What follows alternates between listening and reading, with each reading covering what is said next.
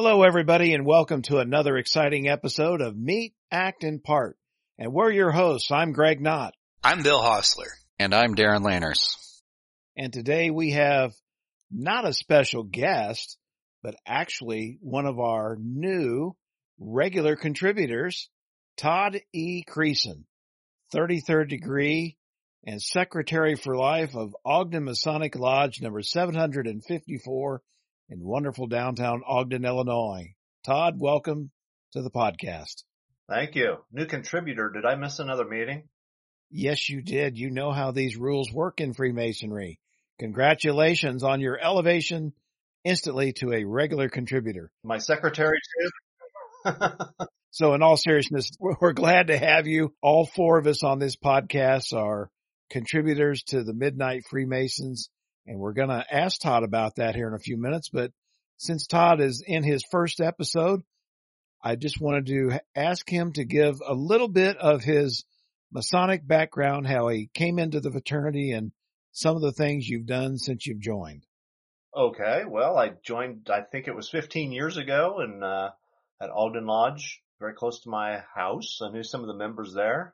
I was interested in it. I think a lot of my original interest in it had to do with the people I knew that were members of the lodge. But I got to tell you, National Treasure had a lot to do with it too. I was very curious about Freemasonry, and I did a lot of reading about it before I ever inquired. So went through the chairs there, became the master in 2009, and after I served my year as the master, I've been serving that lodge as the secretary ever since, except for 1 year. I took 1 year off.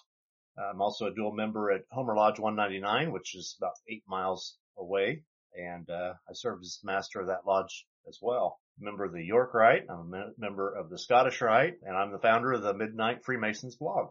And so Todd and I have had a lot of adventures together that have later sucked in Darren and now Bill. But a couple of the things Todd and I worked on early on was we started getting a group together for lunch about 10 years ago. And we thought, boy, that'd be neat to form some kind of a lunch club. So we did. He and I got in contact with High 12 International, which we've not talked about at all on this podcast. But Todd, why don't you talk a little bit about what were our early efforts with that and some of the things that we've done with that club? Well, originally it was, we wanted just to get a group of our friends and Masons together and have lunch and maybe do a little, education piece. The concept in the beginning was to have a local speaker come in, maybe a Mason, talk about a Masonic topic, or, get a local leader to come in and speak about their job. And we've done all that. Greg, you have a very good local community attachment. So we've had the sheriff in there and we've had the circuit clerk in there. We've had the president of the local community college in there. We even had the president of the University of Illinois come to our High 12 club. But the concept in the beginning was to be mostly social, a group that you could go to, show up when you can, leave when you can, show up as you are.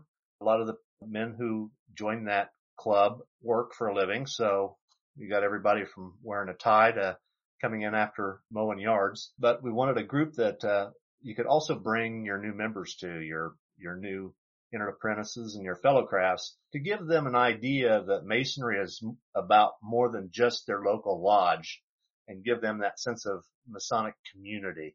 You know, that it's a group of lodges and they'll make friends not just in their own lodge, but outside it as well. So that was the original concept, and it worked pretty well. Yeah, it's worked well. And Darren is our secretary of High 12 for Life, which I know is one of the jobs he really most enjoys, other than being my intern. I think it's his favorite job in Freemasonry. Is that not correct, Darren? Absolutely right. I especially love the monthly reports. They give my life purpose. I've been trying to give Darren's life purpose for almost a decade now. Todd, you are the founder of the Midnight Freemasons blog. The three of us, other than you on this podcast, have benefited from being associated with that. And it's been around for a while. And those that log in today kind of see it as it is, but you were the original solo author on that page. Can you talk about why you started it and the evolution that it's taken from the beginning until the present day? Sure. I think it started in about 2006. I was writing a series of books called Famous American Freemasons. I was researching way too well, and I wound up with a lot more information on each one of these famous Freemasons than I needed in a chapter. So I started the blog to post some of these research stories and ideas and quotes of these famous Freemasons that I didn't need for the book. So basically, it just started out as a place to dump some of my unused research material. And the name, a lot of people think that has a Masonic meaning. It has absolutely no Masonic meaning whatsoever. I work late at night. I work a full-time job, and when I write, I get home in the evening, and I usually write from about 8 o'clock in the evening until well after midnight. And one of my friends one time said every time he gets a text message or an email after midnight, he knew it was me. So that's where the Midnight Freemason came from. It's not Masonic. It just indicates that I'm pretty much an insomniac. So it started out as a Midnight Freemason. I think it was about 2014. Writing 3 pieces a week got to be too much for me, and I thought about letting it go. I contacted Robert Johnson and said, it's just going to be too much work for me. I either need to bring some more people on board or just let it go. And Robert Johnson basically took over the management of it. We added a bunch of new members. Actually, you were the first one I called. Now that I'm thinking about it, you were the senior contributor. You actually wrote the first piece for the Midnight Freemasons, plural. That was, that was April 14th. It was the 100-year anniversary of the sinking of the Titanic. We thought that was a very good date to launch a new endeavor. You wrote a piece about the Titanic. That's right. I remember that. That's right. You stole it from me and then drafted me. Seems to be a recurring theme with this drafting stuff that we do in Freemasonry, but yeah, that was the first thing. So I'm going to let Darren weigh in here a little bit. He's one of our not newer contributors, but has done a great job on the blog as well. I'm probably the newest amongst the 3 of you, obviously. I guess my question, Todd, to you would be, what is one of the favorite pieces you've read for the blog? I would have to say it was the tongue-in-cheek piece that I wrote with another one of the Midnight Freemasons writers called Masonic Rings, Points In or Out. That's probably gotten more hits than any other piece that I've ever written. And people take it seriously, and it was never meant to be serious to begin with. That's got to be one of my favorites. I mean, that was the very first piece that we posted that showed the true potential of the audience that we could have with the Midnight Freemasons. I know you did a lot of interviews for your Famous American Freemason books. Of the people you interviewed, who was the favorite there? Ernest Borgnine. There was a period of time when I tried to get a hold of Ernest Borgnine. I was unable to get a hold of him for a very long time, and then he came with the Shriners. I think it was a parade in Michigan. I called the TV station. I got a hold of the name of his agent or representative. I called his agent and representative, and about 3 days later, Ernest Borgnine called me on the phone. And there was a period of time that lasted probably, I would say, 6 months that he called me, or I called him at least once a week. And it was a really neat period of time. As I was writing my profile of Ernest Borgnine for my book, he was writing his biography with the help of a writer. His biography was named Ernie. So he was remembering these stories, and he'd call and share them with me. Oh, maybe you could use that for your piece. And he'd tell jokes. And every once in a while he'd call late at night, 9 o'clock, and say, hey, do you have Turner Classic Movies? Cause one of my movies is on and you like it. It's the one where this guy beat me up or whatever. And it was a really thrilling time. Katie was a baby. She's 13 now. Well, she was 2 or 3 at the time probably.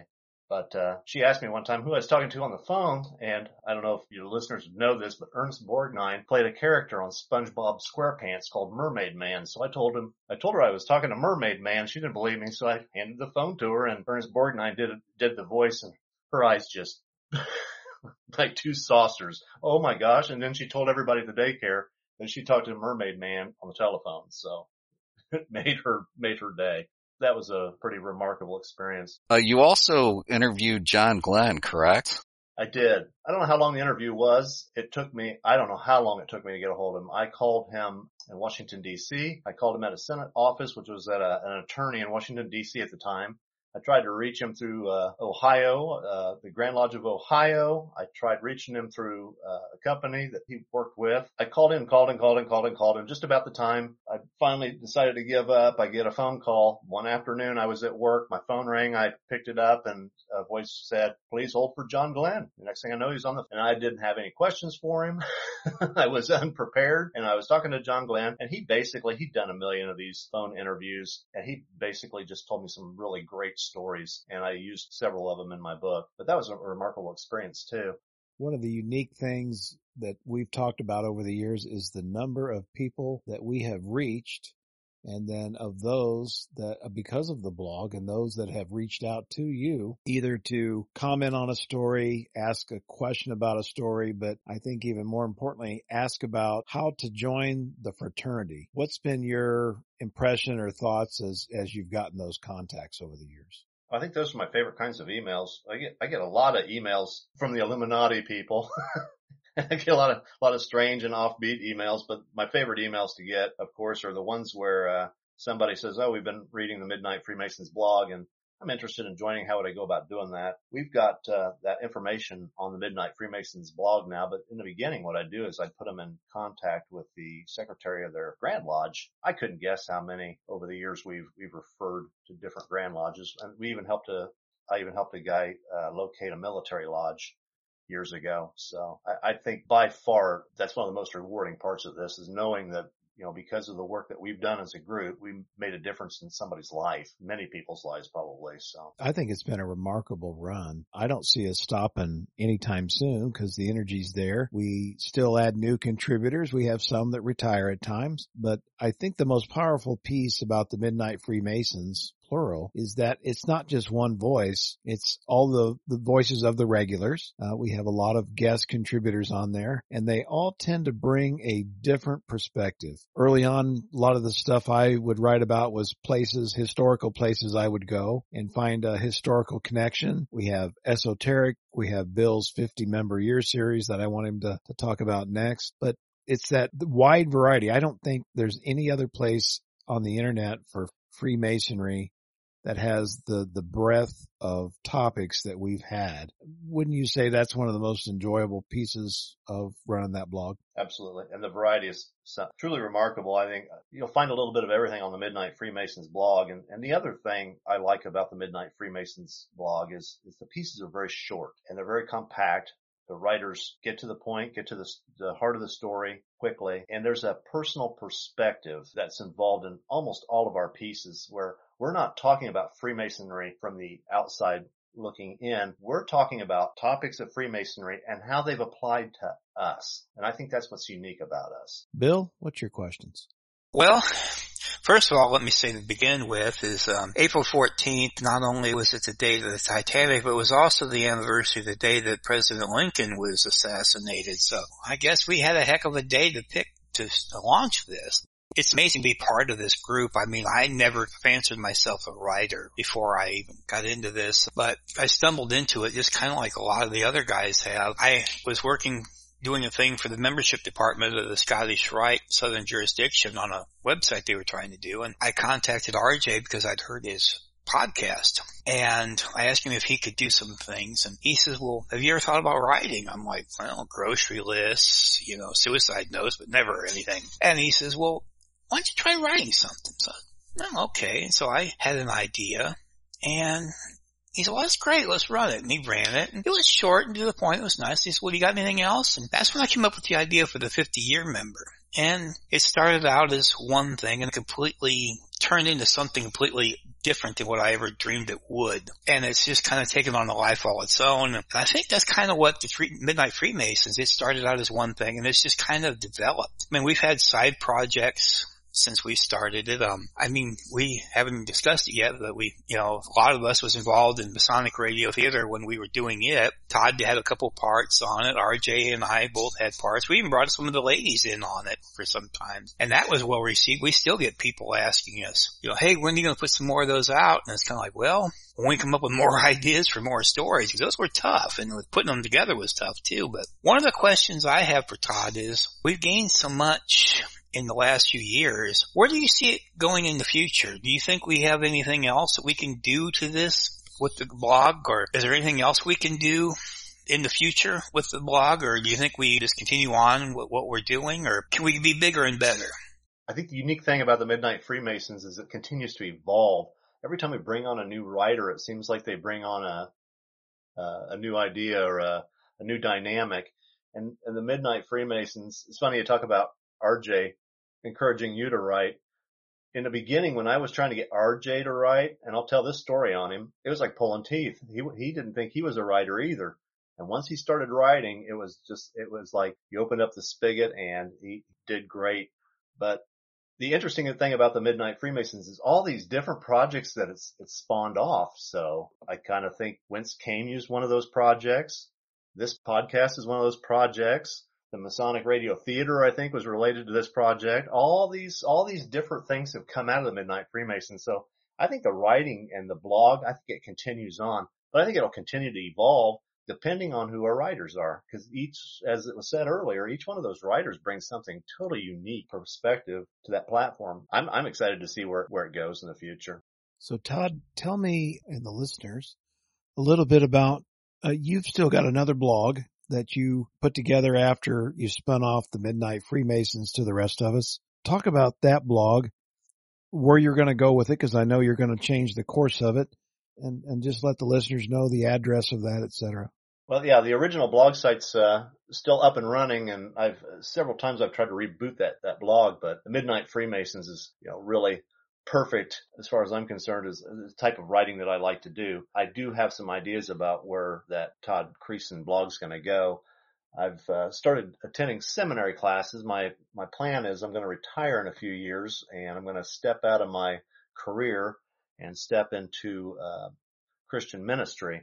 So the plans for my blog right now are along those lines, is to come up with maybe a blog similar to the Midnight Freemasons, but with Christian themes, daily devotionals and articles about values and that happy news, good news. So that's kind of where I'm going with that, but I have some work to do on that concept yet. Talk a little bit about the idea of character. You and I have had discussions on this, and perhaps how the Masonic fraternity can help build character.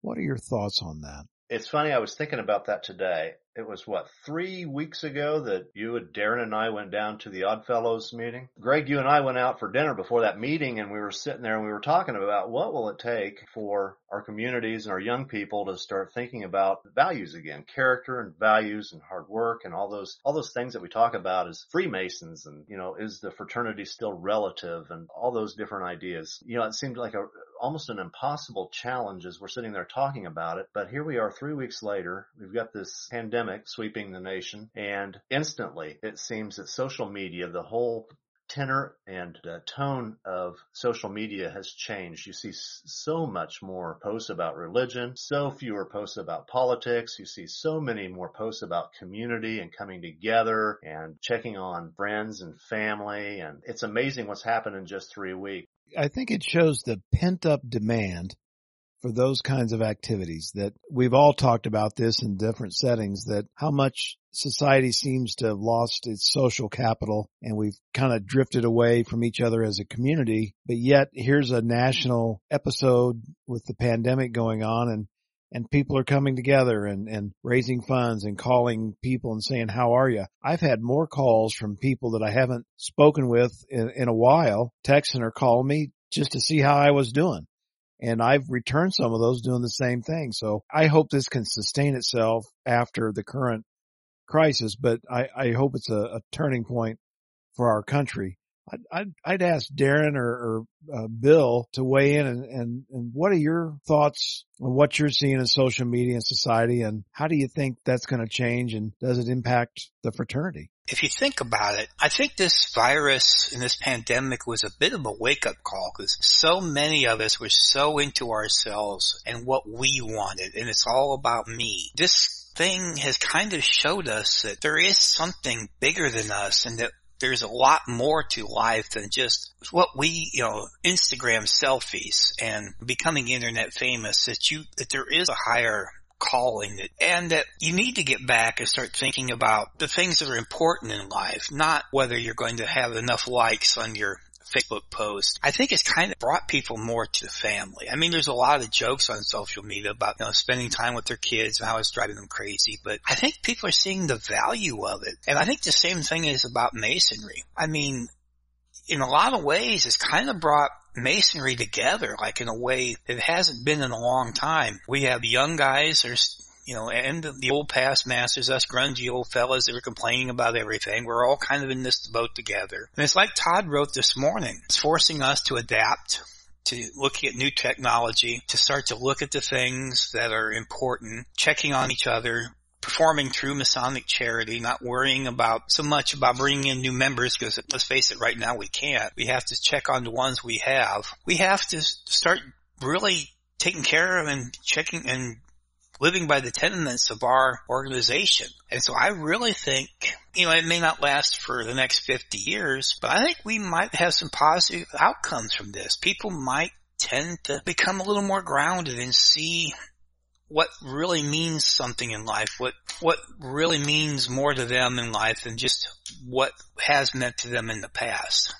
Todd, you had an idea that we were texting about the other night that you called homecoming. And talk about that. I knew you had a conversation with one of our Ogden members that spurred that. Talk through that, and that's what we wanted to really explore beyond just your personal introduction here. The idea is that we could put around that idea. It's a pretty rough idea at this point. Basically, I got to day 4 of quarantine, and I just started calling people.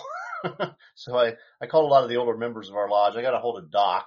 He's one of our 82-year-old members, and I called and talked to him for a while, and he was really happy to get the call. We had a great conversation. At the end of that, he said, we're all the way through this virus situation. We ought to just have a big party, get everybody together and have a big party, have our wives and our kids and just get together and appreciate one another. And I thought that was a fantastic idea. And the more I got thinking about it, the bigger it got. And I thought, well, that'd be really nice to do not only on a lodge level, but get a bunch of lodges together.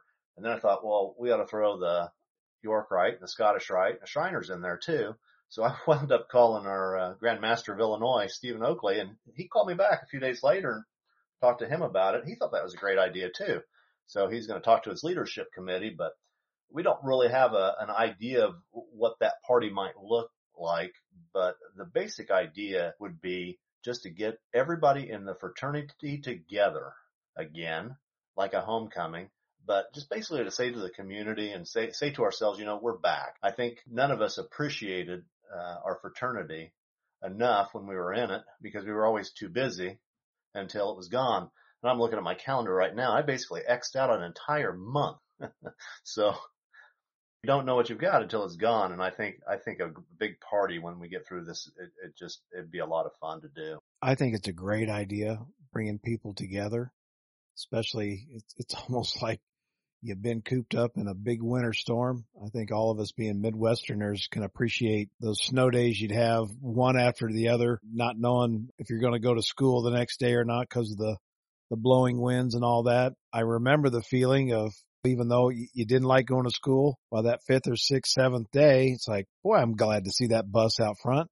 Glad to see my friends again, getting to have lunch with them and going to recess and all that. And I think it could be that same kind of feeling with a homecoming, because you do miss your friends. I mean, the fraternity, I think for most of us, is our core group of friends that we talk to all the time. And so when you don't interact with them in person, because certainly we can interact over the phone or internet, but it's not the same as being together and sharing fellowship with the families and whatnot. Darren, what do you see, or what would the value of homecoming type of activities be from your perspective? Well, I think, as Todd mentioned, it's just a celebration of our fraternity and our brotherhood and the fellowship that we can share. I don't think it's any more complex than that. I think all of us, we've seen, as Bill mentioned, there's been a lot of unity that has come out of this. Just simple things like my last episode where I wished a brother's son who is in England a happy birthday because he's unable to have a birthday party. And his dad put on Reddit asking for brothers to send send him cards. Not only did I wish him happy birthday on the podcast, but I also sent him a toy, which I think, according to Amazon, arrived today. So I hope that he enjoys it. It's just kind of those simple things that we do for each other that I think the homecoming will be a culmination of that. It'll be a celebration of us, and then also hopefully we can take some of the energy that we have, because I think all of us are going to come out of this with a renewed vigor, if you will, for Freemasonry and for the craft. And I think the homecoming is a celebration of that as well. Bill, looking down the road, where do you see Freemasonry going after the homecoming? First of all, I want to say I think it's a great idea, and it's a little slightly different circumstances, but Indiana and Texas both do something like this every year. They each do it different ways. Indiana has a big party every year. They set up events for kids, and they have a big parade down at the Indiana Masonic home, and they have vendors and stuff. With Texas, of course, they have a big barbecue cook-off, and they have a competition of who does the best barbecue, and then they have a card show, and then all the lodges, they use it as a fundraiser. They'll go out and sell different things, like Masonic related, like cups or shirts or stuff. And it's a way they make money at for their lodge during that course of the thing. But it's, whatever they want to do. But I really think people have been kind of saying, well, this could kill Masonry. But honestly, I truly think this could be, if we handle this correctly, this could be one of the greatest things that we could use to solidify Freemasonry, because we're taking it back to its basic tenets. We're taking it back. We're treating each other like brethren. We're taking care of each other. We're making sure each other are all right. We're not concentrating on new membership right now. We're living by the things that we say that we live by. I mean, if you remember correctly, if people want to then go back and listen to the previous episode where we were talking to the Grand Master of Washington, D.C., all the things they set up with their charity events, and they're set up to where they are going around making sure all their widows and orphans and their elderly members have things they need to survive on a daily basis. 5 years ago, under normal circumstances, no one ever would have thought of doing that. And it's going to bring some kind of esprit de corps, and it's going to give the members, even the ones who don't come to lodge on a regular basis, or some of those that may not have even wanted to be a member for a long time, a way to say, hey, maybe this is what I'm looking for. And who knows, maybe we can even, after this comes up, we can start giving the guys who haven't been coming what they want. Like if they want education, maybe we can figure out a way to do it. I mean, there's lots of ways we could do it. It's just maybe this will bring up enough harmony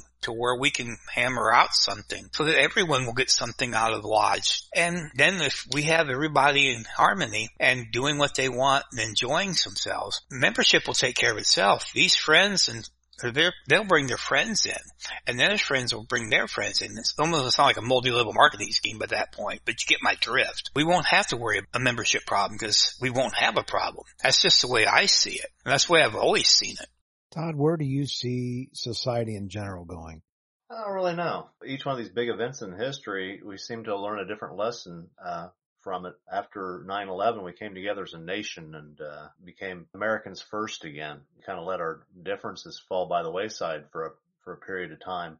We had a big coming together after Pearl Harbor too, and we, as a nation, all pulled together towards a common goal. So it's hard to say, I think, how this pandemic is going to shake out in the end, but I see a lot more kindness now in the short term. What I hope it does is I hope it tones people down. We've become so divided as a nation. And I think right now, for the first time in a very long time, we're starting to understand we're all in the same boat and that we're all Americans and that, we all have the same desires. We all have the same worries. We all have families we're worried about. We have jobs we're worried about. A lot of the angry political stuff is toned down quite a bit. I haven't heard anything about the election in 2 or 3 weeks.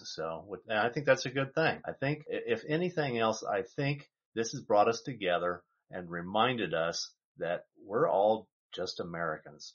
So we'll see what happens. Yeah, I agree. So in wrapping this episode up, theme is beyond just kind of talking about the evolution of the Midnight Freemasons, was starting to look ahead and to that day when we can all get back together in person and in lodge and to enjoy and appreciate one another again. As all four of us, I think, have pointed out, society's had some troubles in the last, I would say, decade. Part of that's been caused by probably social media, that it's brought us farther apart while at the same time connecting each other closer. It seems ironic to me, but I remain very hopeful. Chris Hodap wrote a piece on his blog a week or so ago talking about the changes in society and how that impacted really not even just Freemasonry, but churches and the Lions Club and the bowling leagues and everything else, and how so much had changed. I think in our fraternity, sometimes we think it's just us, but it's not.